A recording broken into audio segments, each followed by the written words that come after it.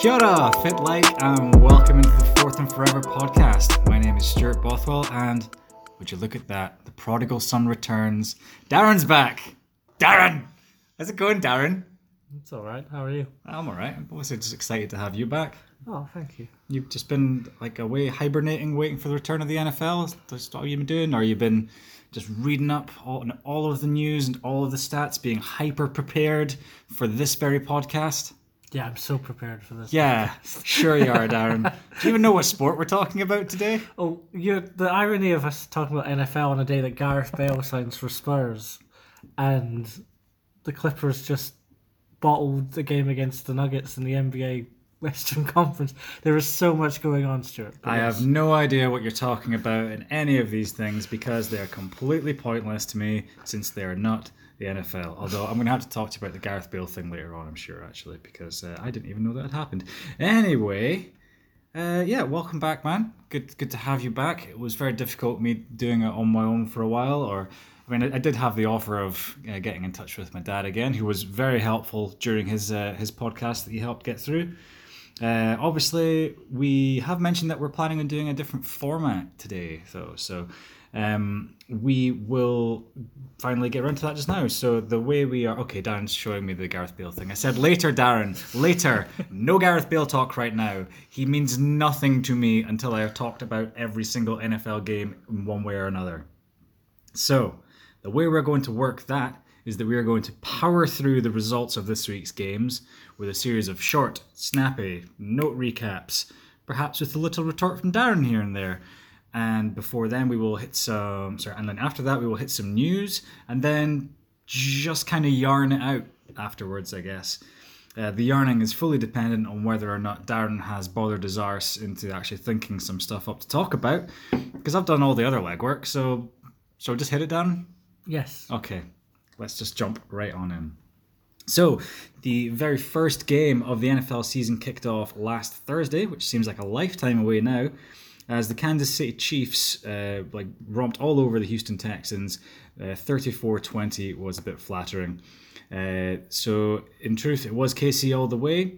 Defending champs were just streets ahead of the Texans on both sides of the ball. They just looked very, very comfortable. Clyde Edwards-Helaire looked excellent out the box. And Patrick Mahomes didn't seem to do anything and still got 3 touchdowns. Deshaun Watson tried his best to get things going, but he was totally let down time after time by his teammates on drops and poor blocking assignments. It just seemed like it wasn't their day. It might even be their season. Yeah, they weren't very good. I think there was something that said that DeAndre Hopkins had more catches than the whole of the wide receiving core in this game for the Texans. That's entirely possible because, as I'll mention later, DeAndre Hopkins had 14 receptions in that game. Now, of course, it has to be said that David Johnson went the other way, and he looked pretty good for the Texans. He in looked this fast. One. Yeah, he looked strong again. He looked confident. So, but it's not the same, is it? We don't know what the Texans are doing. Obviously, Cooks has a bit of a niggle. Wasn't as much of a threat on the deep side of things, but none of the teams in the first week of the season are really going that deep, or going deep very often. So yeah, maybe this game against the Chiefs just didn't fit for the Texans. Maybe it's just a bad time to play, but they've got a really hard game next week as well. So the NFL scheduling gods have not been good on Deshaun and the Chiefs this year. They could be 0-3 quite easily. Yeah, the Texans have a really brutal schedule where they're basically just going against teams that didn't lose last season. Bit of a nightmare for them. KC looked really good on both sides of the ball, though. It wasn't just on the offense. The defense really looks like it's come on a bit from last season. Of course, with this being game one, you never really can tell, but it does really look very promising. Like I say, those 20 points that Houston got, they scored most of those in the fourth quarter in garbage time, so that's maybe a little bit of a just not quite accurate reflection of the actual game itself. Yeah, the Chiefs, I only say so much about Tyrann Mathieu going against his old team. It's just such a strong player, and then you go with Chris Jones and Frank Clark as well. Like, they're not the strongest. Their secondary's not quite there. Like, they're playing rookies at cornerback at times, but this is such a strong team, and all they need to do is get one interception here or there. It's like the whole NFL thing these days is stealing possessions because the offenses are so strong. So as long as this defense can steal a couple of possessions for Mahomes and co on the other end, they're gonna probably romp this season. I wouldn't be surprised if they're like 14 or 15 wins. Yeah. We'll maybe come back to my thoughts later on which, like how we think each team's first result actually reflects upon how their season's going to go, whether or not we believe that or not. So we'll come back onto that one later on. Anyway, we did say we would try and power through this, so let's see if we can get on with the next one. The next one on our list is the Pittsburgh Steelers versus the New York Giants. So the Steelers overcame an early deficit and managed to stretch things out in the second half. Big Ben got back to where he was prior to his injury with a 3 TD day. Saquon Barkley, on the Giants side of things, looked good in the receiving stat sheet. He was hurdling players left, right and centre. But when he was actually coming out of the backfield, he was running backwards more often than not through the day. And I think he ended up with something like 6 yards on 16 carries, which I believe is about the second worst ratio for a running back who's had more than 15 carries in the game since the mid to late 90s with Denver Broncos running back, who I can't remember. It wasn't TD or anyone. But anyway, it was not good to say the least. But I have to say that despite the fact that he made a few mistakes here and there, I can really see something in Danny Dimes. Yeah, starting to look a bit like he's got it. He's a really tall, skinny Eli at times. He does look like he can control the offense. On Saquon, I did watch this parts of this game, but is it the line? Like, because it's two coaches now. Because I had him in fantasy last year. There was a game where he had like minus 1.5 yards against Cowboys. So is it the line isn't good at running, or is it him missing blocks? Or I think in this case it was. You probably can't put too much on that offensive line of the Giants. You can put plenty on them, but not too much, because that Steelers defensive line and the linebacking core was absolutely smashing it. Cam Hayward was crazy. Bud Dupree was playing very well.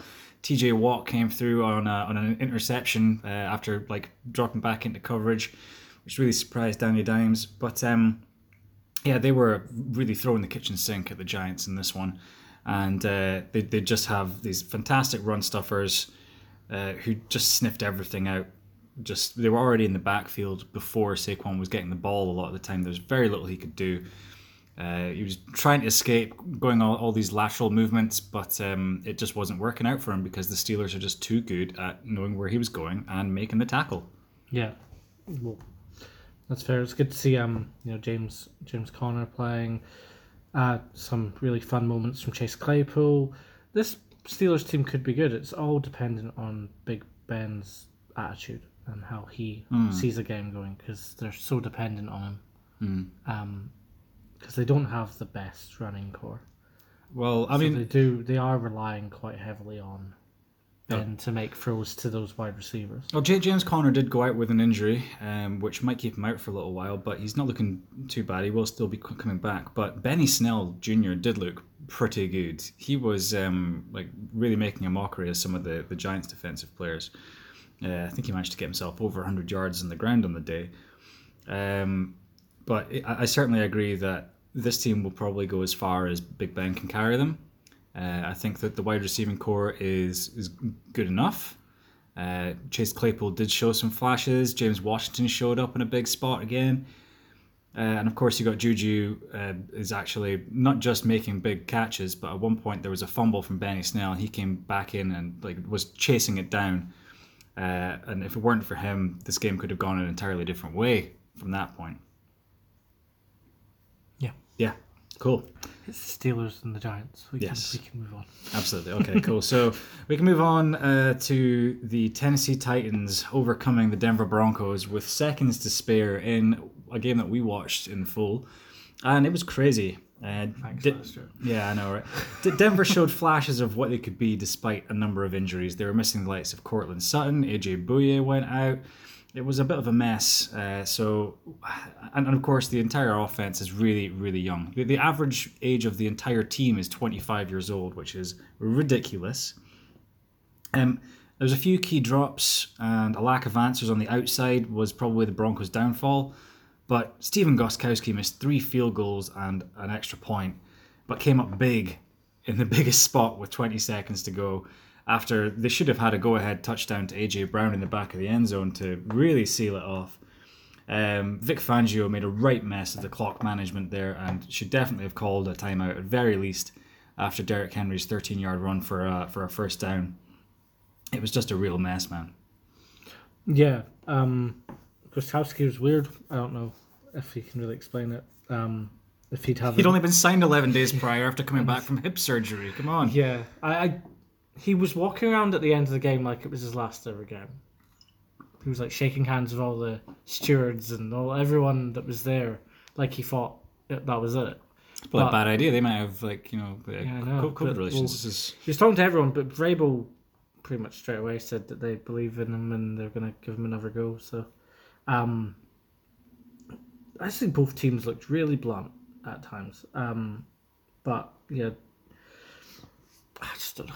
This game was all right.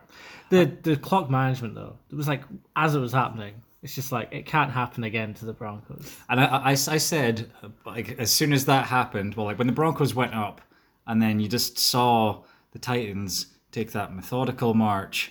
I think from the very moment that the Broncos even scored, I was like, Gostkowski's going to win this for them, isn't he? We just knew it was coming. Like after everything else that had happened, it was written. Would you call it an underdog story? I wouldn't quite go that far. But like the Broncos, again, I think they showed flashes. For me, someone who really stood out, despite the fact he was the main culprit on the drops, Jerry Jeudy. What a freak. He is just going to be an ankle breaker in this league. He just moves so well and gets open out the slot so quick. It seems such a weapon. It seems like he can't. He's moving at NFL speed, but I don't think he realizes he is. Like he seems to be overthinking the next step as he's catching the ball. So you'll like juke a player perfectly, get free, but then he's already thinking about the next player. Yeah, I think instead of catching the ball. And I think because at college he had time to do that because it's not as fast, the game's not moving as quickly. So he's just like, okay, I beat this man. I'll just catch this easy pass.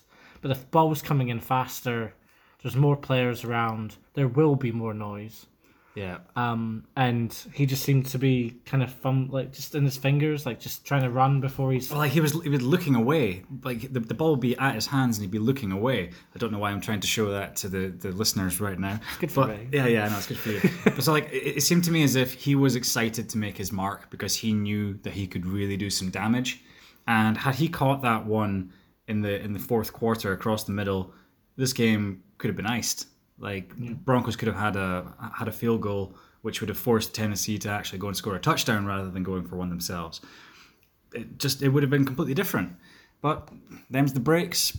Broncos fall to 0-1, and the Tennessee Titans rule on. I think for the Broncos, with this game, it's just okay. Move on to next week. We didn't get too many injuries. Hopefully AJ Bouye is okay, and just go again. Yeah, we were pretty thin at cornerback. We ended up rolling out 2 rookie corners, one of which was undrafted in this one against the likes of AJ Brown, and you're expecting them to cover Jonnu Smith and stuff. It's difficult. It wasn't ideal. I was pretty sad, but I'm still optimistic that this team can go somewhere. Could be worse. It could be worse. Remains to be seen is probably what my opinion is. Now, my opinion on the next game was very wrong, as I believe it would have been for the majority of pundits who probably had this down as a safe win for the other team. But Washington stunned Philadelphia, a 17-point lead wiped out by the Washington football team as they overcame Philadelphia 27-17. The Washington defense was absolutely monstrous in this game with over 30 pressures. 30 pressures, Darren. Most teams have like maybe about 200 or something like that through the course of a season. So that's a ridiculous amount. Chase Young was dominant, utilizing a number of his moves on his way to 1.5, maybe 2 sacks and a forced fumble, maybe even 2 forced fumbles if you count it in a particular way, and just generally crushing everyone around him. The Eagles had no excuses on their wide receiving core this time, but that O-line definitely looked like it was being manhandled by Washington at times. Yeah, an O-line which is severely depleted to begin with. But you can't argue it too much. It's like Jonathan Allen, Fabian Moreau, like Jimmy Moore, like Landon Collins is here, Kerrigan. Like, this is, considering people were expecting Washington not be that great, they are quite, on defense, they're quite a veteran group. Yeah, they definitely have the greatest disparity between what you expect out of an offense and what you expect out of the defense. Yeah, Like that front seven in particular is pretty strong. And then you have Landon Collins at the back there. The cornerbacks are maybe a little bit on the weaker side. But if you're getting so much pressure coming up the middle and around the outside of the offensive line, then that makes life a hell of a lot easier for your cornerbacks because they don't have to be expecting the ball to even come out their way a lot of the time. Yeah, we can talk about Washington being, better than expected. Terry McLaurin getting some big plays and Antonio Gibson showing up. Philadelphia though, 17-0 up going into the fourth quarter. You gotta see those games out. Like, no matter what Washington do or the chats they have at halftime or what's happening with the coach, you can't be losing these games in your division, especially. Yeah, no, it was a big mess. Effectively, it just a real surprise. You thought that they were cruising. Actually, you probably thought that they should have been making something more of it, but they just didn't. Like, they were never allowed to feel comfortable by that Washington defense. But by the way, they weren't 17-0 up going into the fourth quarter. Washington did score in the second and third, but it was 13 unanswered. Sorry, it was 13 points in the fourth quarter. But Philadelphia didn't score anything in the second half. Definitely, It was just a real mess. And Carson Wentz was really made to pay. He had 2 interceptions on the day, about 50% of his passing. The running backs did next to nothing either. Dallas Goedert came up in a pretty big spot. He looked pretty good. There was some talk about a bit of a bust-up with Zach Ertz and the general manager, but I haven't really heard anything else about that. But Washington had 8 sacks in this game, and it was just a surprise, I would say. Just a little bit. But now, I mean, again, we'll come back to this later on about what we think about all of these teams, but people are going to have to take Washington seriously. And I don't think they were at the beginning of the season. I know I wasn't. No. We might have to take them seriously. We might not, though. Of course, because it's only week 1, and week 1 is ridiculous. No idea. And it was the Philadelphia Eagles who, They can be slow. Choke masters extraordinaire. Anyway, that was the Washington football team came out on top in that one. And in the next one, the New England Patriots came out on top of the Miami Dolphins. So Cam Newton's first game at quarterback for the Patriots, he was kept comfortable in his first game. There's a bunch of short plays, really, and they just let him use his legs whenever he fancied it. He'll have far harder challenges in seasons to come, but he was very much being asked to play within himself in this one against a Miami team that just had no answers for anything. Fitzpatrick wasn't on his usual week 1 self, and the defense just couldn't quite keep hold of Cam. Yeah, there wasn't really enough pass rush for Cam to really be threatened, and he was able to get what he wanted, really. It's a lot of play action from the Patriots, but then they'd also run from play action. And instead of being, out in the wide areas like the Kansas City and Ravens, they were more down the middle. It was power. They were really trying to bully the Dolphins with Newton, and it worked. So it's good to see Newton back. He had some zippy throws, but they don't have any skill players. So even if Cam's fully fit, what N'Keal Harry had a really bad fumble. They Ryan Izzo was like the only player other than Edelman that seemed to be able to get any separation. It's the same problems they had last year, but maybe Cam, because he's got the legs, can do a bit more than Brady could have done with that. But if anyone can make a success of a team that has no weapons, it's Bill Belichick. He knows how to plan this stuff out. Like he turned like Dion Branch and Troy Brown into Pro Bowlers. And multiple Super Bowl champions. It's entirely possible that they could still figure something out from whoever else is they have out there and Julian Edelman. Yeah, I was impressed with their defense, which for the Patriots, even that they have lost a lot of players due to opting out for the season, and people just weren't sure what they were going to get. But they got 3 interceptions in key moments. I think one of them was in the red zone. Yeah. And Gilmore just looked dominant against Parker. Who's been good. A little bit of revenge for the end of season finale last season, where the Miami Dolphins effectively resigned the Patriots to no home playoff berth, which was fantastic. Yep. That will live long in my memory, but I digress. It was comfortable for the Patriots. Like I say, they played within themselves on offense. Defense came up as big as they needed to against a Miami team that was just relatively anemic across the board. I don't think this will be the last we hear of Miami effectively, but they just did not show up in this one. First game of the season. Yeah. Mm-hmm. They're not going to judge their season on beating the Patriots away. No. So Miami Dolphins didn't show up, but someone who did show up, sorry, I should say it was 21-11 was the final score. Someone who did show up, though, was A-Rod. Aaron Rodgers looked a lot like the 2011 Aaron Rodgers of old. At a 2.3 average time to release, he was quick and he was hitting guys all over the place. Of course, he was doing so against a Vikings team with all sorts of problems at corner and defensive line. Minnesota really flattered themselves with garbage time scores and came out of this one with the Green Bay Packers at 43 points to 34.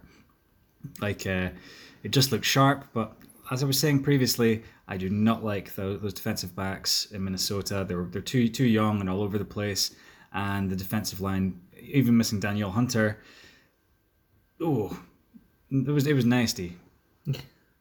So would you say that the Packers 1-2 of Rodgers and Adams is the best in the league for the connection? In fantasy terms, or just in NFL, especially if Mike, which we'll probably get to, considering Thomas is going to be out for a while.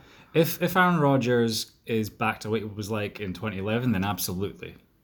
But I don't know. There's a few other combinations out there who I would say are perhaps better as a whole. Like Davante Adams is top 5 in the league, but I don't know, who would I put down as my number 1, 2. I mean, like, plenty could be said for Matt Ryan and Julio Jones. Not on the touchdowns, though. Yeah. Not in the red zone. Yeah, in red zone it's different. Or you got Pat Mahomes and Tyreek Hill. You could say Michael Thomas, maybe. I don't know. Kyler Murray, DeAndre Hopkins might be going that way. But yeah, I think maybe the more I think about it, possibly the best quarterback to wide receiving combination in the league. But I still need to have it proved to me against a team other than Minnesota, is effectively my way of looking at it. Because I thought that the Vikings were a bit of a pushover on defense in this game. And again, they flattered to deceive by putting up a bunch of garbage time points. Kirk Cousins didn't look great in this one either. He was really struggling. I'm sorry to diss your boy. There was a lot of that kind of going around, I think, with the way for this whole week. If you were to just look at the scores, you'd think the games were totally different to what they actually were. Lots of teams on defense maybe playing their backups or like not going as hard because it is a weird season. They haven't had an awful lot of practice. It is a bit. And I just think the Packers look strong. I think adding a fullback and it's just going to help Rodgers. And it's really mean to make teams play against Rodgers in an empty stadium. Yeah, the hard count and the control of the line. It's going to be interesting to see how that goes this season because like Aaron Rodgers has like famously the best hard count in the league, and it works really well in likes of Lambeau Field where everyone will be deathly silent whenever they're on offense. But now that you go to other empty stadiums and there's no other sound to drown out his cadence, yeah, it's a secret weapon. That's Play music. Yeah. But yeah, I'm a Rodgers fan. I love watching him play. He's probably the most, of the top 4 most entertaining players to watch in the league. And last year was weird for the Packers, and they've won a game here that they weren't really challenged, and that seemed to happen last year as well. So we'll see how they do. But if they play their own division a few times and get results like this, I don't know what it actually says for their title chances, because the division isn't. Yeah, so are we saying this could be lining up the Packers to be another weak 13-3 team again? Yeah. Questionable sort of thing. But they've added talent, so they might be a bit better and it's another year in the system, so they might be better than they were last year. Mm-hmm. But I don't think we're going to know how good they are until they play in the NFC Championship game. It's going to be that kind of season again. I think the roster, like on offense, I feel it has improved. I feel as if they have a bit more of an identity if they continue playing like this. So, the identity was predominantly Aaron Rodgers to Davante Adams. That was 14 receptions for 156 yards and 2 touchdowns on 17 targets. MVS came up big on a big 45-yard touchdown score. Got 96 yards of his own. It was a strong showing. Aaron Jones was looking good too. On defense, Jair Alexander, I believe he had an interception as well as a fumble recovery. He was looking very good. But on the Vikings side of things, they just didn't look like. Well, actually, first of all, time of possession was about doubled on the Green Bay side of the ball. So they just kept hold of the ball and scored. And the Vikings, Kirk Cousins only had 25 attempts in this game. So like 19 for 25, 259 yards, 2 TDs and a pick. Doesn't look too bad. But they just never got the opportunity. They were never in the game. Yeah, most of that came later on when they really had to go for something. Adam Thielen had a nice looking stat sheet, 110 yards, 2 touchdowns. But it's all fantasy points, really. Yeah, it means nothing effectively. Okay.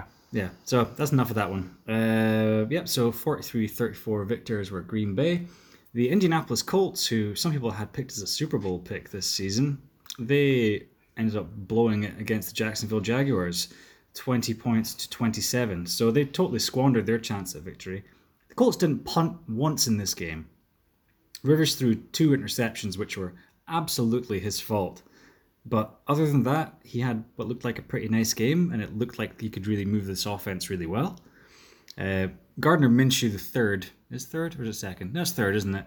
Had only 1 incompletion the entire game. He totally played within himself, and it was all kind of like dink and dunk stuff. But he did exactly what he needed to do, and he got the likes of DJ Chark involved. Laviska Shenault got involved with a touchdown as well. He was just what Gardner Minshew always is, which is tank-proof. He's going to make it very difficult for them to really suck badly enough to go down and get Trevor Lawrence in the next year's draft. Yeah, I like Gardner Minshew.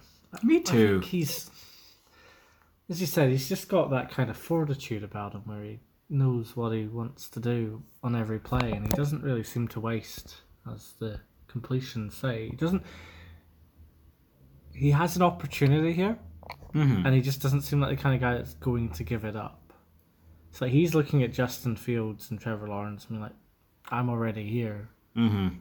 Who cares, Just come beat me. Yeah, and he's not toolsy or anything, but he finds a way to get it done.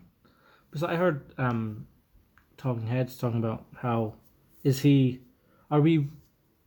we underestimate how good he was last year because we were overestimating how fun it was? It was like, is he actually good? Like, this is the second year of it, and this game was very impressive. Like you mentioned the other day that Gardner Minshew touchdown against the Broncos, where he kind of ran around for ages before finding his receiving target in the back of the end zone. That was one of the best plays of last season. He's got it in him. He doesn't have like the rocket arm or anything like that, but he's smart and he knows what it is that he needs to do and how he can get the ball away, and he can just run about to create a little bit of extra time for himself.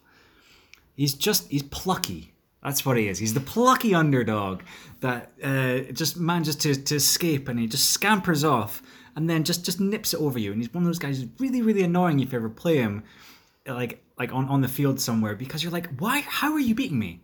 I am so much better than you. You should not be that good. And he's like, well, sorry. Just beat the Colts 27-20. What do you want to do? That's my take. What will the Colts do? Because I think they're going to be okay. I think this was... It's not time to panic. I think that offense already looks pretty good. But if Phillip Rivers continues to turn the ball over, as he often has, then that's going to be what holds them back. He still gives them a better chance to win most games than the likes of Jacoby Brissett, perhaps. Certainly a good chance to have a functional offense. Because he's got a good offensive line for the first time in his career. Like, surely that can be the thing which will allow him to play better. Give him that little bit extra time to go and find his targets. T.Y. Hilton's still looking good. Tight end situation's not bad either. And then you've got Michael Pittman Jr., who's ready to jump in as well. A little bit worried about the other ones. Paris Campbell showed up as well. He looked pretty good. Like, there's options there. At the backfield, unfortunately, Marlon Mack suffered a season-ending injury. So it's now down to Nyheim Hines and Jonathan Taylor in the backfield. Jonathan Taylor did look pretty good, pretty explosive. Hines will get a lot more carries as well, though. Yeah, look, this is an AFC South game, so big whoop. But wow, Darren. Sorry, AFC South fans out there. We will see how it goes this week. It is one of the 8 divisions in the NFL, Darren. Like, it's going to count for something. One of these teams, at the very least, has to make it to the playoffs. Well, it's week 1, and the Jacksonville Jaguars are going to be, making attempts. Hot take there from Darren Butter. The Jacksonville Jaguars are going to be making attempts, folks. Put that in your diary. Go bet the house. They'll be trying to win games against their upper management's wishes, I think, is the way it's going to go. Okay, I see. They're good. The team that's on the pitch is going to try their best not to suck. Yes. We shall see. They're a young team, not a bad team. Fair enough.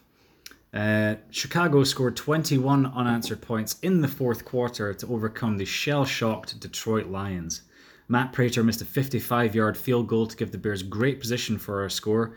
Then Stafford was picked off, and another score came shortly thereafter. Matt Stafford did find DeAndre Swift in the back of the end zone at the death, but the rookie dropped the ball in the end zone to leave them 0-1. So Detroit, for the vast majority of this game, looked like they were very much in control.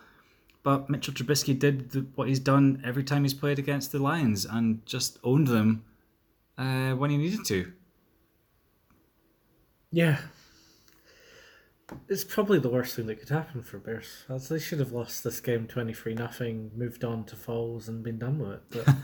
But no, Mitch comes back. He looks pretty good. He puts the question in their minds. Oh no, maybe so he is the guy. Another 2 or 3 games.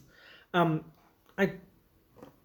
intrigued about the personnel at the end of the game for the Lions, though, because would you not rather have had Kerryon Johnson than as the tailback? I don't know, would you? Is Kerryon Johnson a renowned pass catcher? He was pretty good. But DeAndre Swift only had like three catches in the game. He hardly even got to rush. So I wonder if they were using him as a they weren't expecting him to get an option, the ball, perhaps. But it's a pretty bad way to start your NFL career for a team that has struggled with rushing forever. Yeah. I do really quite feel for the Lions in this one. I mean, not just because I stupidly picked them to maybe do very well this season. But like that just seems like they had it and then they found a way to lose. I did appreciate Matt Patricia going up and consoling DeAndre Swift straight away after the game to basically say, like, look, just forget about it, man. Don't worry, it's not your fault. Totally was his fault, by the way. But yeah, other than that, the Lions looked like they were doing all right. Adrian Peterson, by the way, 14 carries, 93 yards. He is not done yet. No. He is not done yet. Didn't think he was done. Defense, considering they have a defensive coach, got to make some plays. Got to get a bit more explosive on the defense for the Lions, because it's just they have an offense. Like Stafford can put up MVP numbers in games, and Hawkinson, Amendola, Jones, it's decent core of players to throw the ball to. But it's like I said, you got to steal possessions. You've got to play down the clock, get the ball back so you can run the clock down and end the game, and not have this happen, because this is bad. And maybe it's just going to be another 3-13 season because they just didn't get the luck in the first game. It works so many ways. It can be like, it's week one, or week one. So it's week one. It's week one of a long season, or it's week one of a season that we can rebound from. Yeah. So it'll be okay. I mean, the Lions became just the fourth team since 2007 to lose a game when up by 17 points entering the fourth quarter. And that's been. I got my games mixed up. What did you do? With the Eagles. Yes. I said the Eagles. Oh right, yeah. Got it. Another animal. Well, over that span since 2007, teams have been 781-3. So the Lions were another team that certainly found a way to lose in this one. It's just dreadful. Like, how did that happen? Watch the highlights and you'll find out. Did you watch the highlights, Darren? No. All right then. We won't spend too much more time on this one. But yeah, Trubisky was three scores from him. The running attack was all right. They certainly helped. Anthony Miller looked pretty good as well. He had a cracking over-the-shoulder touchdown. Go back and watch that one. That's one of the highlights of the week. Jimmy Graham also got on the score sheet here, as well as Javon Wims, whoever the hell that is. And the Las Vegas Raiders overcame the Carolina Panthers in a crazy back and forth. If you ever want to see two reasonable offenses tear apart two totally unreasonable defenses, then check out the Raiders' 34-30 win over the Panthers. Josh Jacobs was the fantasy darling with 3 touchdowns on the day. Christian McCaffrey did his part with 2 on his side. But towards the end of the game, Derek Carr orchestrated a fine game-winning drive and seems to be far happier throwing quite deep now that Henry Ruggs is around. But the Panthers really threw it away at the end on a failed 4th down attempt where they handed off to Alex Arma. Oofed. You got Christian McCaffrey in the backfield there. You've been successful throughout the rest of the game. Why are you handing it off to an unknown guy who hadn't had a single carry through the rest of the day? No, you've also got Terry Bridgewater, so there could have been a chance to do some kind of quarterback designed run as quarterback sneak, draw, like play action fake, play action run, and anything. You can draw something up more than just hand it to the fullback and he can finish it up. This isn't Madden. Yeah, it's not how it works. I have to say I did see the highlights of this one. I was actually quite impressed with Bridgewater. He was able to find Curtis Samuel a few times, which no one's been able to do.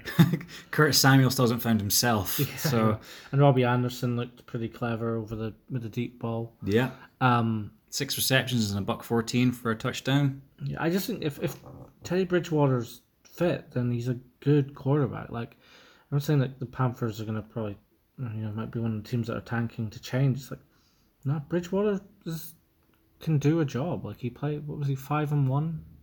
With the Saints, yeah. But I think a lot of that was down to the scheme and the fact that he was in the best roster in the NFL. They can do a job, though. I'm not as out on the Panthers. Like, they're in a hard division. They're going to have a hard schedule. But they put up points. The defense, though, Yeah, I don't even know anyone's names on this defense. They got a lot of work to do. They got a whole bunch of new guys here, and you got Jeremy Chin is new there. Troy Pride's a rookie. Brian Burns just from last year. Kawan Short showing up again, but very rarely.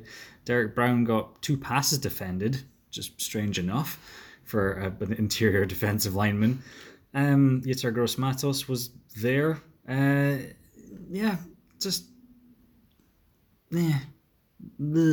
Yeah. Like the score speaks for itself. Bridgewater was 22 of 34 for 269 and a touch. So God knows where the hell they got all these points from. But on the Raiders side of the ball, they didn't look too handy in the backfield. Like Josh Jacobs was kind of just like pounding the ball, 25 carries, 93 yards, and he got his 3 touchdowns on the merit of just being in the right place at the right time for the most part. Henry Ruggs, 3 receptions, 55 yards. Carr spread it about a lot here. There was no one who jumps off of the stat sheet here in the receiving core, but it was methodical. It was like impressed. 3 receptions, 4 receptions. There was 6 for Darren Waller. It was mixing up. I was impressed with Aguilar's over-the-shoulder catch for his touchdown. It's not something he's... And it was his only reception of the game. Usually Aguilar's like a heat check guy who needs to get the ball thrown to him about 5 times before he makes a catch. Eventually, yeah, he'll eventually get there. So I thought that was impressive. But yeah, it's week 1. We just don't know. Jason Witten didn't really do very much. Oh yeah, Jason Witten plays. He got 2 yards for 1 reception. Nice job, Jason. Wait, 10. That was the callback. Wow, every game. Yeah, Samson never became. Derek Carr's going to have to keep doing this because I don't think they like him very much. So he's going to have to keep winning games like this and putting up big numbers. But it looked not bad, man. It looked not bad. Yeah. Like with the weapons he's got around him, I think he did about as much as he could do there. Like, I don't hate Derek Carr. He often gets accused of, like, once again, playing too within himself, but I think it's good. Because, like, how can you play out with yourself when you don't really have the weapons out there? But maybe, like, if Henry Ruggs is going to pull them out. Yep. All right. So, 34-30 to the Las Vegas Raiders. The Buffalo Bills overcame the New York Jets, 27-17. And Josh Allen did it all, as he often does. 2 passing touchdowns, a rushing touchdown, and 2 fumbles. Still, somehow looked rather good value in this one, given how moribund the Jets were. Also, Le'Veon Bell is now out, so Frank Gore gets another bite of the cherry. Thoughts on this one, Darren? I don't have any. I don't have any thoughts on this one. The Jets are a mess. I thought Zach Moss was quite impressive. This is the thing with this whole season. I just thought that the taking Taylor and Swift ahead of players like Moss was just a strange kind of analytics way of looking at running backs. Sometimes you just want the guy that gets 100 yards in every college game he's ever played in. Yeah. And that's Zach Moss, And, he got in the end zone. Did he get in the end zone? No, he didn't. But Josh Allen doesn't use it. They don't use the running backs in this system. It's like Josh Allen Josh Allen is the running everything, back. and it's kind of like how I feel the Saints would play if they had Taysom Hill as a quarterback. It's kind of like, do we trust it? There was a couple of really funny Twitter moments with Josh Allen just lobbing the ball 40 yards over everyone's heads when like 3 players in the end zone were open. And How very Josh. Yeah, I wonder if he's progressed any this offseason. Everyone's waiting for it to happen. But they got John Brown and Stephon Diggs involved. Smoke Brown was looking pretty good. If Buffalo are the team they want to be, this should have been about 45-6. I don't know how it's so close. Even if there's garbage time stuff. Yeah, it was mainly garbage time stuff. They needed to put up more points. Yeah, Bills got out to a bit of an early lead. It was 21-3 at the half. Then they just kind of took the foot off the gas. Josh Allen did get his first ever 300-yard passing game. and it was the first 300-yard passing performance by a Buffalo Bill since Tyrod Taylor. Nathan Peterman. Tyrod Taylor in Week 16 of 2016. Nathan Peterman. No, Nathan Peterman still has more interceptions than passing yards for the Buffalo Bills. Also, I got to mention a little bit of history. Frank Gore surpassed Hall of Famer Emmitt Smith, 226, for the third most games played by a running back in NFL history. I'd like to congratulate Frank Gore Jr. for making his college debut on Saturday. Amazing. This just goes to show just how old Frank Gore is. He transferred to one of the Florida universities so he could play. Yeah. So he's got an 18-year-old son who's still playing. Nice. Congratulations to both Frank Gores, junior and senior. Sam Darnold was a very Sam Darnold performance. 21 of 35, 215, a touch and a pick. Remember when they were all excited? I know. Poor Jets fans. Yeah, so sorry for them. Anyway. Well, yeah, I'm not wearing my Jets top very often these days, but it's okay. It's Wayne Corbett. It's a classic. It's fine. So that was not ideal from them. Speaking of not ideal, sorry Darren, but the Browns truly stunk out the house with their 6-38 defeat to the Baltimore Ravens. It seemed to be more of the same, but with Stefanski at the helm. The running game did look great, but they had no chance to use it as they fell behind so early and so much. It was all just too simple for Lamar again, as he barely broke a sweat on 3 touchdown passes. And J.K. Dobbins got on the scoreboard twice to totally ruin my Mark Ingram fantasy picks. He's on both my teams. You know that? Mark Ingram? Yeah. Oh, how about that? How about that? So take it away, Darren. Haven't really seen much of the Brown side of the ball for this one. I watched some of the plays. I didn't know there was a Brown side of the ball in this one. It was pretty one-sided. Some of the Lamar stuff, like Lamar is looking ultra impressive. He's just looking unbelievable. And hopefully the Browns can, for the season and for the NFL, can just put this down to, okay, that's the best team, the second best team in the AFC, and they were just firing and there was nothing we could do about it. But there's some stuff with the way that some of the Browns players are that annoys me. Like the Odell Beckham, there's like 3 different videos of him breaking free, but then instead of continuing his run and getting once Baker's set, getting the ball, he kind of gives up on the play because he doesn't get it in time.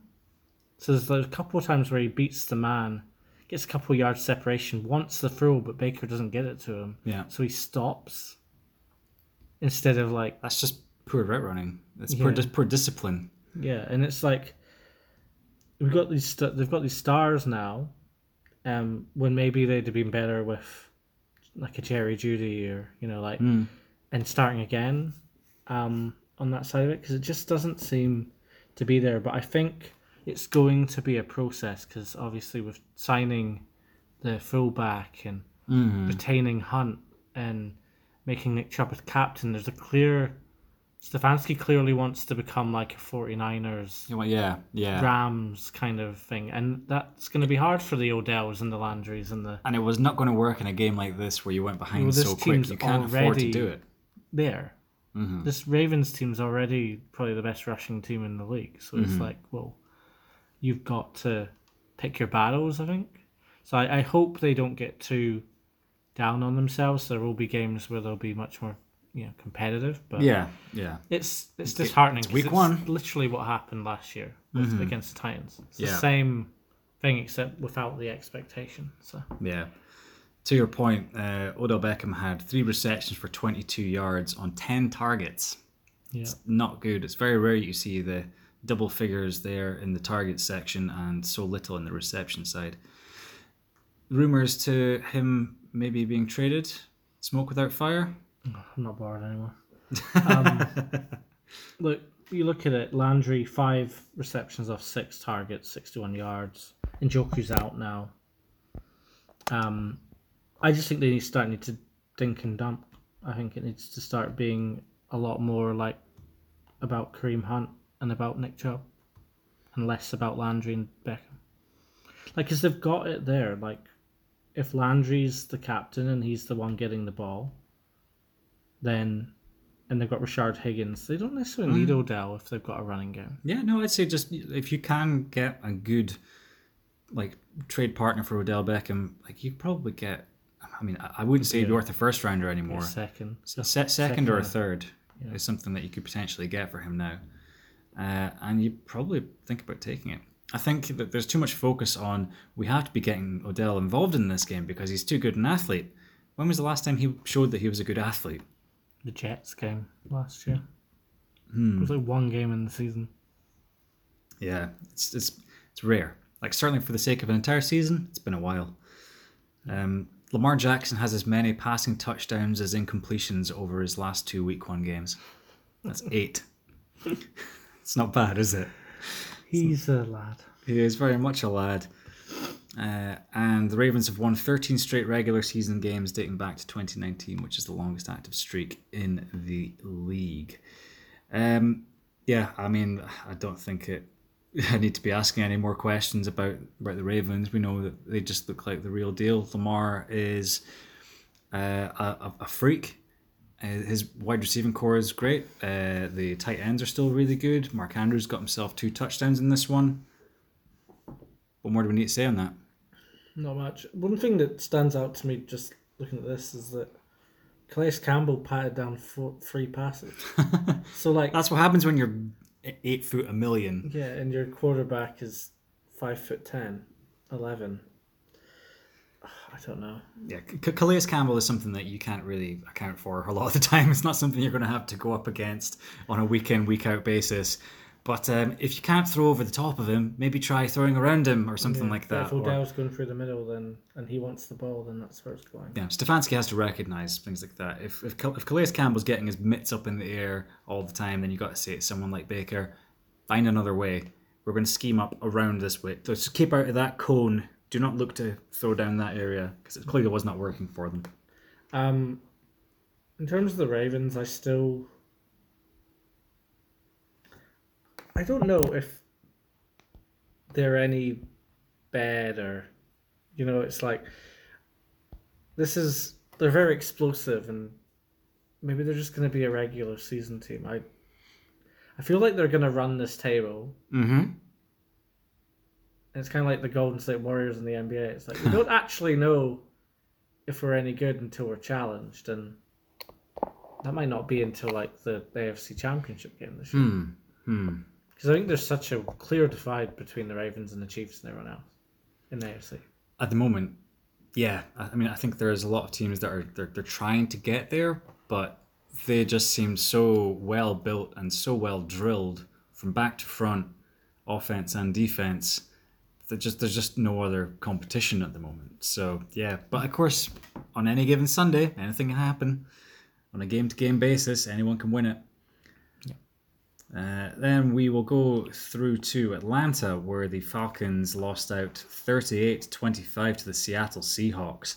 The Falcons had over 500 yards of offense in this one and had 3 receivers over 100 yards, but they struggled to get on the scoreboard, and the defense could just not handle Russell Wilson. Russ truly was allowed to cook in this one as he spread the ball around to 9 different receivers, and they barely ran in this game, which is a massive change for them. And it proved like it really, really worked out very, very well for them. So is this the Seahawks that we see the rest of the season? They are impressive, I think. I think at the moment, you know, Lamar and Russell Wilson and Mahomes are so far ahead of everyone else in terms of talent. Russell Wilson, this game, 35 pass attempts, 31 completed, That's 4 not touchdowns. often for him, is He it? doesn't, usually he's at like 20, 18, 19, you know, playing the kind of, pulling it out the hat. Yeah. 31 of getting to do 35 that. is crazy. Like, that's Him getting really to high do number. that it's really good. And there were some really good plays, good touchdowns there. Chris Carson looked really strong in the red zone, just bundling through. I think Greg Olsen's going to be a good red zone threat if his foot stays together. And Tyler Lockett's just Tyler Lockett. So I think the Seattle Seahawks have a great chance in the NFC. On the other side, the Falcons, I don't know. Part of me's like, I like Matt Ryan and he does a lot of good stuff, but is it time for someone like Justin Fields? Ooh. Does this team need Matt Ryan anymore? Ooh. Because he's not done it. Oh, but he's still a very good quarterback. I don't think that Matt Ryan is the problem with that team.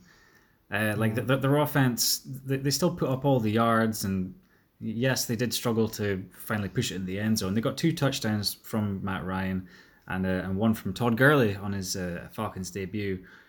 But it's the defense, man. 25 points isn't bad. It would have given them a shot, and if they weren't so far behind, quite early on, then they would have been able to run this game in a completely different way. That it's just that Falcons defense is garbage. They really are very, very bad. The only decent spots you've got in there is Deion Jones and Grady Jarrett. Other than that, no one was really showing up, and they were just, it was a hot knife through butter of this entire game. Usually you'd expect it to be from the Seahawks just ground and pounding and then occasionally throwing with Russell, but this time Russell Wilson just showed just how good he is, and he has been this good at all times. People just haven't let it happen. It's the Seahawks are going to be really, really tough to beat this season. Yeah, they have a great chance. I think their roster construction is just great. The defense, it just has that one big name that really... Jamal Adams was sensational again, by the way. 2 tackles for a loss, 8 tackles, a sack. Bobby Wagner. Yeah. They do, on the outside, they're pretty, they're not necessarily weak, but they're not as strong. But even I have to say one of the best plays of the weekend was Marquise Blair's stopping the 4th down conversion and getting the fumble. He just picked it up so quickly and was able to strip the ball with his helmet, and they went on to score another touchdown there, and it really put the game out of sight. Just strong. Seattle are strong, and they'll have bigger challenges, and the Falcons will have closer games. It's week 1. It's week 1, Dan. Did you know it's week 1? It is week 1. Did you know that Ryan Tannehill used to be a wide receiver in college? Trope alert. Edelman was a quarterback. So yeah, I mean, I think there's only so much I can really gush about the Seahawks. Of course, I think you still have to take it with a pinch of salt, because that Falcons defensive backfield wasn't great. So perhaps it does flatter Russell a little bit, but they've got good weapons on the outside. Tyler Lockett, DK Metcalf, Greg Olsen's getting involved too. I mean, they can only beat what's put in front of them, and it's a great start. Yeah. I would just say I would be more confident in the Seahawks being a really good team through the whole season than I would in the Packers being a really good team through the whole season. That's my way of looking at it. Because of the way it works for the Packers, they might end up with more wins than the Seahawks. Probably, because it's a hell of a division they're in right now. We'll get on to a few more of those shortly.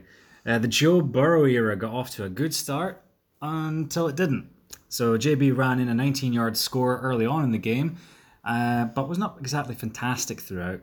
He did orchestrate a drive in the final minutes and had AJ Green come down with a fantastic game winner with seconds to go, but it was called an offensive pass interference. And, but you could see why it would be, but also it was a little bit shaky. Still, the referees called it as they saw it. So they had to settle for the game-tying field goal. But Randy Bullock pushed the kick wide right by a long way and came up limping. Ouch. The Chargers D looked pretty solid even without Derwin James, but that offense looks a problem for them, though. For the Chargers? Yeah. Yes, well, it's like playing Tyrod Taylor isn't a good idea. Well, Tyrod, he's okay, I guess. He's all right. They weren't using Austin Eckler enough, and it just didn't look like they had enough punch. I still like that offensive line they've got there. Yeah, I don't. If I was a Chargers fan, which I'm most certainly not, I wouldn't be holding out too much hope for that offense through the course of the season. But perhaps they just need to get moving, find out what their niche is, use Eckler properly, get the ball out to Keenan Allen more. Just didn't happen in this one. No. I thought that Joe Burrow's his rushing touchdown was really impressive. He did have the kind of poise that you'd expect from him, and he did lead that drive at the end, which was really impressive. But welcome to the NFL. Yeah, he did what he usually does, which was put his team in a position to win. In this case, he's doing so with a team that's far less talented by comparison than his previous team. Just in the competitive. Competitive. Sorry, yes, it's more like it. But he still found a way to get them into a position where they could do something, and they just didn't.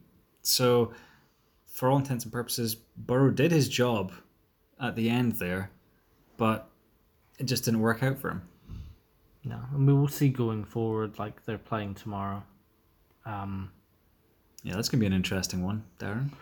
Yeah, worried now. I'm usually so happy when we play the Bengals, like 40-15 or whatever. But are you starting to think that maybe this is a Bengals team that might be a threat? On a game-to-game basis, I don't think that anyone considers them to be a threat for the division championship. I think that if Stefanski gets to play the way he wants to play, which is quite clear with his recruitment, that they shouldn't be able to touch the Browns in terms of the running game and the time of possession and that. But if Burrow makes a couple of long throws and they go up, 13-3 or 17-7 or something, then it's going to be hard for the Browns, I think, at any point this season. But yeah, do the Bengals have enough? Like, are we looking at a team that's probably going to score around about 15 points a game?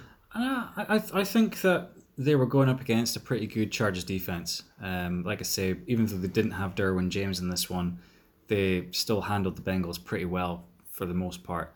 AJ Green came back and looked pretty good for the Bengals, but the Chargers still managed to handle him pretty well. Up front, the Chargers were really good as well.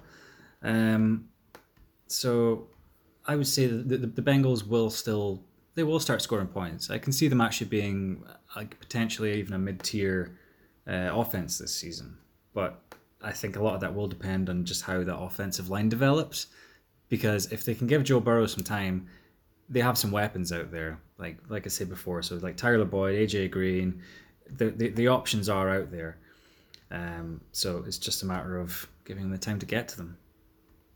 Yeah, I do find it interesting when teams that haven't, because obviously that's the way the NFL works. Like, unless something weird happens, the best quarterback or the best player doesn't go to the best team. And you look at people say like the Burrow intangibles are like watching Brady, and then it's like, well, Brady played for the Pats. It's like, can Joe Burrow really do anything, even if he is this poised? Like, the Bengals, they really have to make some really good moves and some good draft capital and do some stuff if they're going to support him, because they've been really bad. They have stunk the house out for a number of seasons now. Pretty much since we started this podcast. I don't think they've had one good game. Well, like they were there and thereabouts in some games last season, so it's maybe selling them a little bit short, but they're bad. They're bad. Anyway, this was the first time that Joe Burrow has lost a game since November 2018, where the LSU Tigers were beaten by Texas A&M 74-72 in the 7th overtime quarter of that game. Wow. Go back and watch that one if you have 8 hours to spare. I think it's about 5 hours. It's about 4.5 hours. It's on YouTube. Yeah, it's ridiculous. Anyway, moving on. So we've got 3 more to go. That's been an hour. So this whole rapid fire thing hasn't been nearly as rapid fire as I thought it would be, Darren. Because we just can't help talking about the game that we love. I hope the format's been okay, but we'll see how we go. We might have to really rip it through the news, and there's going to be no time for yarns, Darren. We are doing the yarns as it is. Yes, we are. It's maybe not too bad a balance. Anyway, Are Arizona for real? Are the Niners struggling with key injuries? Is Jimmy G already regressing? A lot of questions came out of this one as the Arizona Cardinals beat the San Francisco 49ers 24-20. Like I say, a lot of questions. Kyler Murray looked really good. Yeah. 91 rushing yards on about 17 attempts, I think it was, and he was only touched lightly once during the whole course of those, showing that he was really protecting himself. DeAndre Hopkins, as we mentioned previously, 14 receptions, 151 yards. And on the San Francisco side of things, aside from the big Raheem Mostert play from Jimmy G did not look all that great at all. Didn't He was comfortable. No, he looked really off. And I don't know, maybe he has looked off for a little while, But he also left George Kittle out to dry on a pretty terrible pass that resulted in a rather concerning injury. And that's not the last of their worries either, because after this game, Richard Sherman was put on injured reserve, so he's going to miss at least 3 games this season with a calf injury. And that was the area I was already suspicious of, their cornerback depth. Losing him, you've lost a whole bunch of your wide receivers. George Kittle's ailing as well. Jimmy G is not playing nearly as well as we thought he might. Do you panic if you're San Francisco? I don't think so. Didn't they just sign Mohamed Sanu? They did. That was on the news. Spoilers, Darren. I'll skip over that one then. So yeah, they did sign Mohamed Sanu. Still, Mohamed Sanu is not Julio Jones. No. I do find it interesting with the 49ers because you look at their team, like if Kittle wasn't there, yeah, Kittle's the best, blocking and bundling tight end in the league. Maybe Kelsey's the best scoring tight end, but then that comes down to quarterback. Yeah. But without Kittle, they're still going to have Kendrick Bourne and Jordan Reed on the outside. So they have depth at least to get through games, but it's going to come down. Garoppolo can't be running around in circles like he was. He needs to be decisive and just get rid of the ball. If he's take the force down. Don't get hit like he was getting hit. He was just taking too many sacks and putting his team in too much of a situation where, like, instead of it being 3rd and 8, it's like 3rd and 15, and he wasn't quite there, and he doesn't need to be all the way. He doesn't need to be there for a lot of this system, but when you're going against a team that were incredibly explosive, like the Cardinals were just impressive across the board.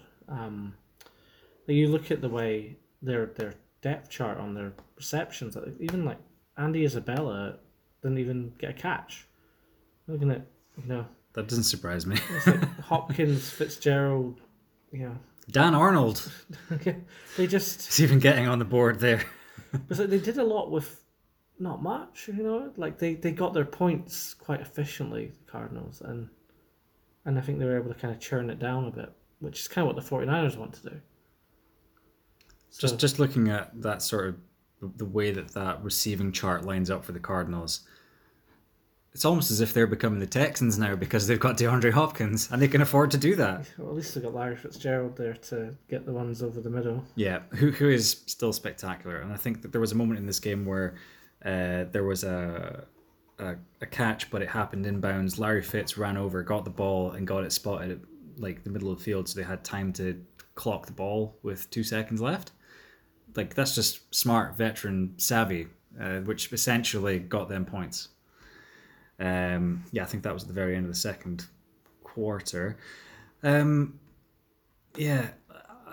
Kyle Shanahan going to have to take a look at this and say, like, adjust the way that she schemes things up at the moment, because it didn't look right today. But I mean, like I say, they were missing so many players. Is it missing the players that's the problem? Is it the system that's the problem? The system isn't the problem. They got to the Super Bowl. Yeah, but I don't know. They relied too much on Mostert. I like Mostert, but is he someone you want to be relying on? The way they stretch the field, I think, would normally work against most teams. It just didn't work in this game. They couldn't keep up with Hopkins, and it meant that they had to throw the ball a bit more than they probably wanted to, and Garoppolo kept getting caught. So they kept ended up being in even more of a hole than they intended to be when they were throwing the ball, and they're not designed that way. And they don't have a Wilson or a Mahomes or a Rodgers to get them, or even a Breeze to get them out of that hole. So NFC's going to be tough this year for the 49ers if they don't get some of these players back and get a bit more, a bit more creative maybe. They just didn't seem to do very much. Way too early hot take for you. Jimmy G's holding the 49ers back and they should move on from him. Thoughts? Go back to the East Mississippi guy. Yeah. Hodges or something? No. No, no, it's no.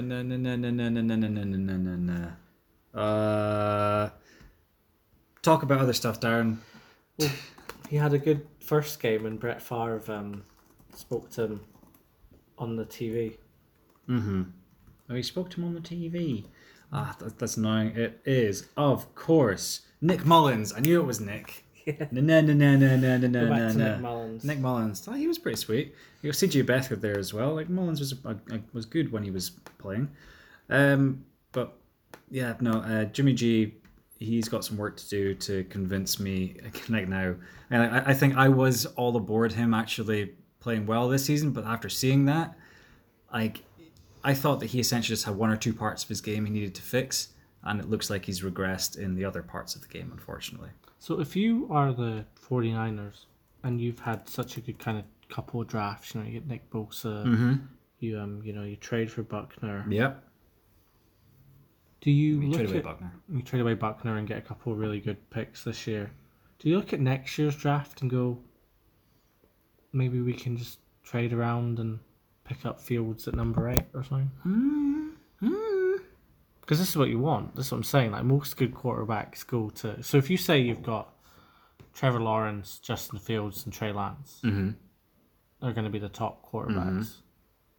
Not every team needs a quarterback. So how far up do they have to go to get that quarterback? Could they get to number 8 or 7 or 10 and get a quarterback? Entirely depend on how the seasons go for everyone else around them, I think, is the key point there. I would be looking at that if they... Because they don't have any cap space. Yeah. They have cap space now because of the way they've set up their team. So if they can move from Garoppolo to a really good rookie, then that's another couple of years of being able to just completely... Just ride it. Put whatever you want on the defense. Yeah.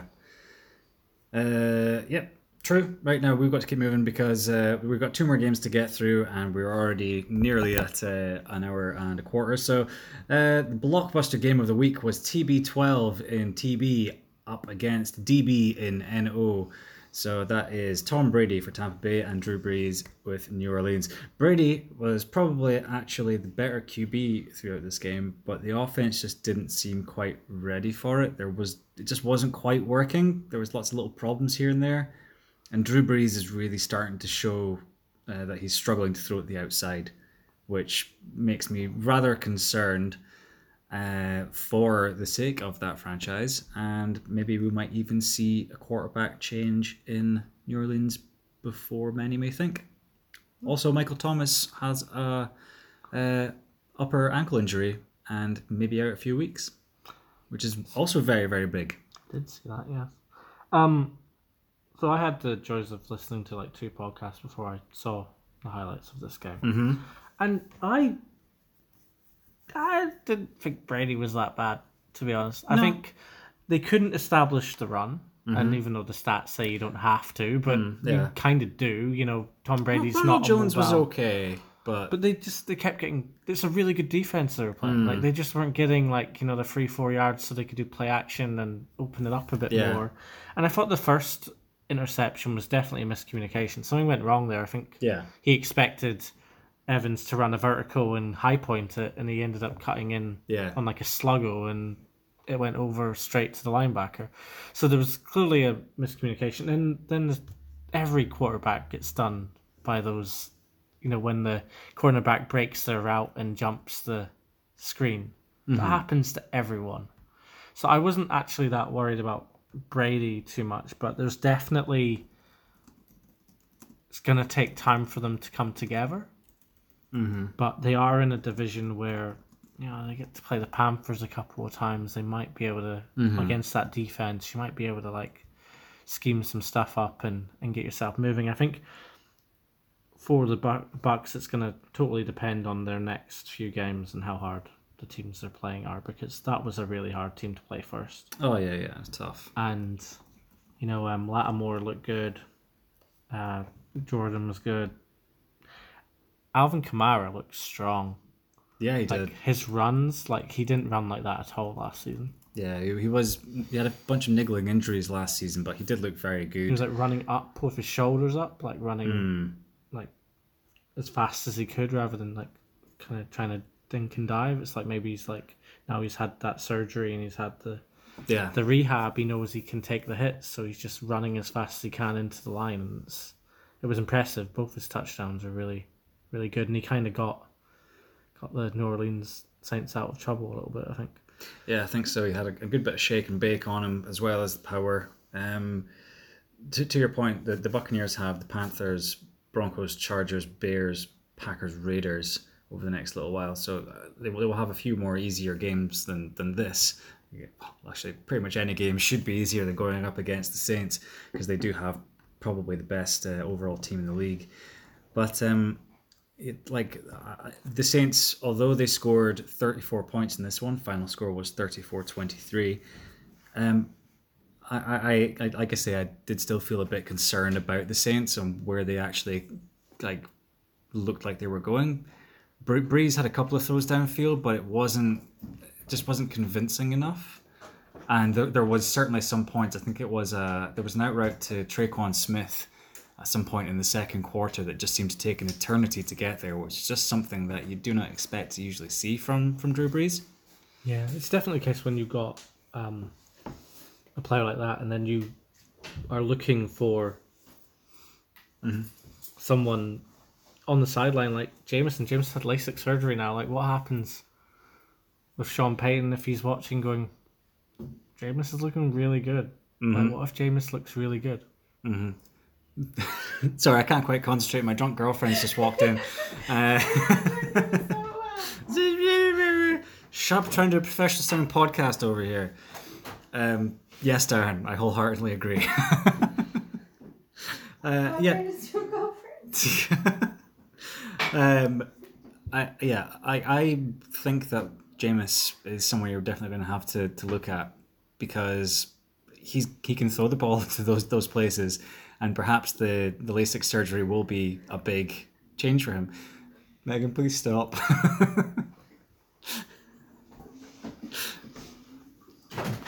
Agreed? No, it's fine. This is all part of it. People love this. Football. Yeah, football, Megan, that's right. Megan, what did you think of the game that we watched the other day? Of the Tennessee Titans and the Denver Broncos? The problem with the Titans is they always try to walk it in. Nice. Fantastic bit of analysis there. So, yeah, I'm kind of with you on that one as well, man. They always try to walk in? Yeah.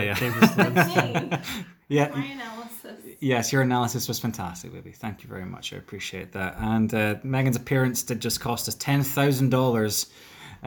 So hope you all enjoyed that. Let us know if it was worth it in the comments. Okay, go in now. We'll with you soon. Right. So yeah, I think we'll look at these guys later on, whether or not we think that they are good value for this or not. I still think that even with Drew Brees having a noodle arm, they can still beat people. But if people start to figure out that Brees is limited, you might see defenses key on that more, and then they might have their hands forced into a change. Yes. Mm-hmm. So after that rather disruptive interlude there, we need to wrap this up. And so let's do it with the Dallas Cowboys and the Los Angeles Rams. So the Rams came out 20 points to 17 in this one. Dallas might be feeling pretty hard done by after falling foul to an offensive pass interference on Michael Gallup versus Jalen Ramsey in the fourth. which I don't know, like they were tangling, but Ramsey really kind of sold it with a bit of a lean back. So it was pretty difficult because that would have brought them deep into LA territory with about a minute to go. The Rams, for their part, looked really solid and methodical on offense, never really making Jared Goff work too hard with what was in front of him. The Dallas offense looks like it may have some work to do to get on the same page, apart from Zeke Elliott, who was on it as ever. Yeah, it's still the same for the Cowboys, really. You kind of hope that they'd be a bit more impressive with the new coaching, but it's still Kellen Moore. Like, stop me if you've heard this one before. You know, people are excited about a Dallas Cowboys offense, which is loaded up with weaponry, and then come like a certain part, it just doesn't seem to work for them. Last year they were hot out the gate, sure, but then they just kind of seemed to not do what was expected of them. And then in the past, it was happening all the time, and they'd always end up 8-8. On offense, they have all these options, all these weapons. The offensive line has maybe regressed a little bit, and it didn't help that you had Aaron Donald going up against whoever that was they brought in as an undrafted free agent right tackle to replace, was it Cam Irving who was there previously?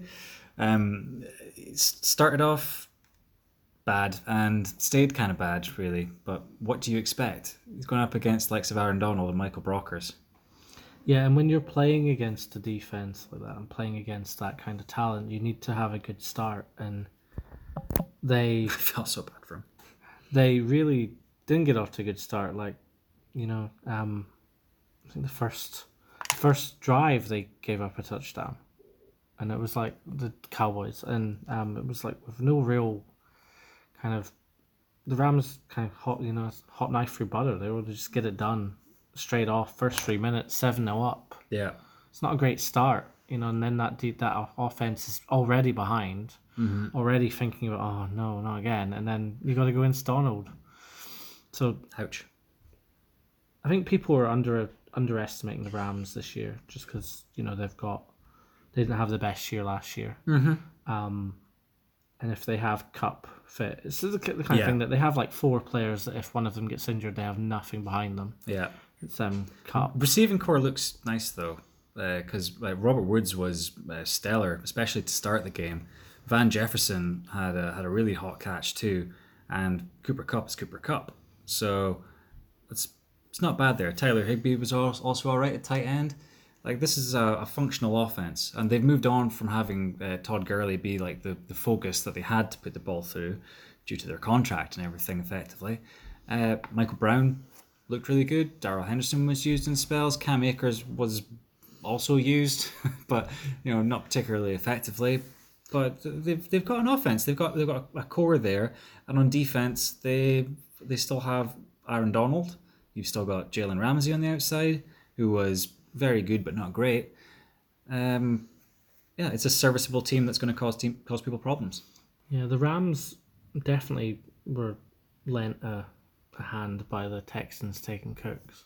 Didn't think so? No one had to take Cooks from the Rams. Like, the Rams had so much money tied up in Cooks. It's like they were struggling for cap space, and they weren't going to be able to make the moves they wanted to make. And then the Texans, okay, cool, we'll take Cooks off here for a second-round pick or whatever it is. And then suddenly the Rams have some cap space to go out and sign a couple of extra players. And, the other teams in the NFC, NFC West must be like, thanks, Texans. Cheers for that. Yeah, we appreciate that. Thank you, Bill O'Brien. Yeah, thanks for all your work. Forever playing chess. Yeah. But well, we're all playing checkers. Had to finish it up. Speaking of finishing it up, yeah, we should probably do that because we've been going on for very long. I mean, we've kind of touched on every bit of news that we had, though, so we don't need to talk about that. The one thing I probably should mention is that the Hall of Fame nominees list for this year has been revealed. Some first-year eligibles for you: quarterback Peyton Manning. I don't know who he is. Shut up. Wide receivers Calvin Johnson, Wes Welker, and Roddy White.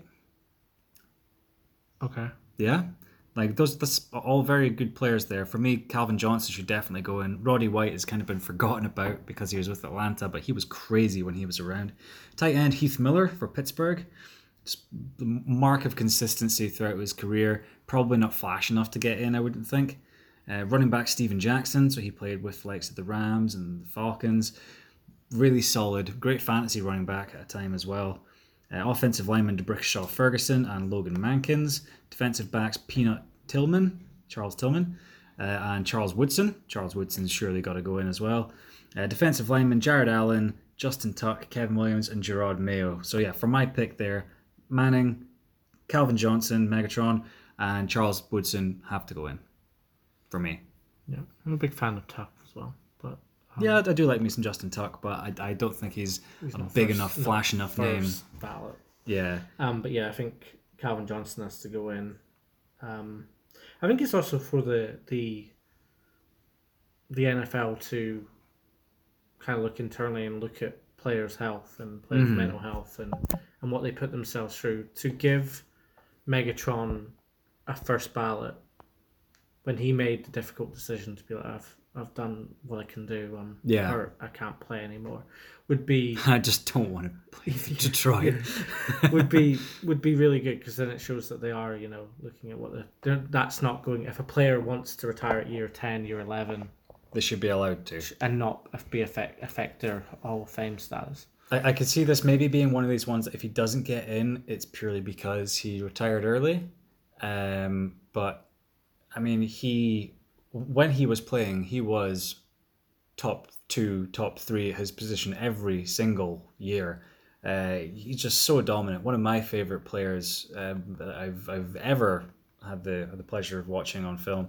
And annoyingly, I went to see him play in London, and he was injured, so I saw him on the sideline. But his team won, so that was something. Atlanta Falcons blew a lead, surprisingly enough. But yeah, Charles Woodson, he was a fantastic defensive back for his entire career. Just never seemed to slow down, moved between cornerback to safety. And Peyton Manning, everyone knows what my thoughts on Peyton Manning are. In my opinion, one of, if not the greatest quarterbacks of all time. Yeah, it's pretty good. Yeah, it's pretty good. And you know what else has been pretty good, Darren? Having me back. Yeah, that's what I was going to say. Yeah, Having football back. Yeah, it is certainly very good having football back. But yes, it is good to have you back, Darren. Good to have this podcast rolling on again. The format, let us know what you guys thought. We did end up dragging on a bit longer again. Typical. We just can't keep it down when there's just so much to talk about. We'll figure things out for next time. Anyway, hope you guys enjoyed that. Any final thoughts, Darren? No, I didn't think so.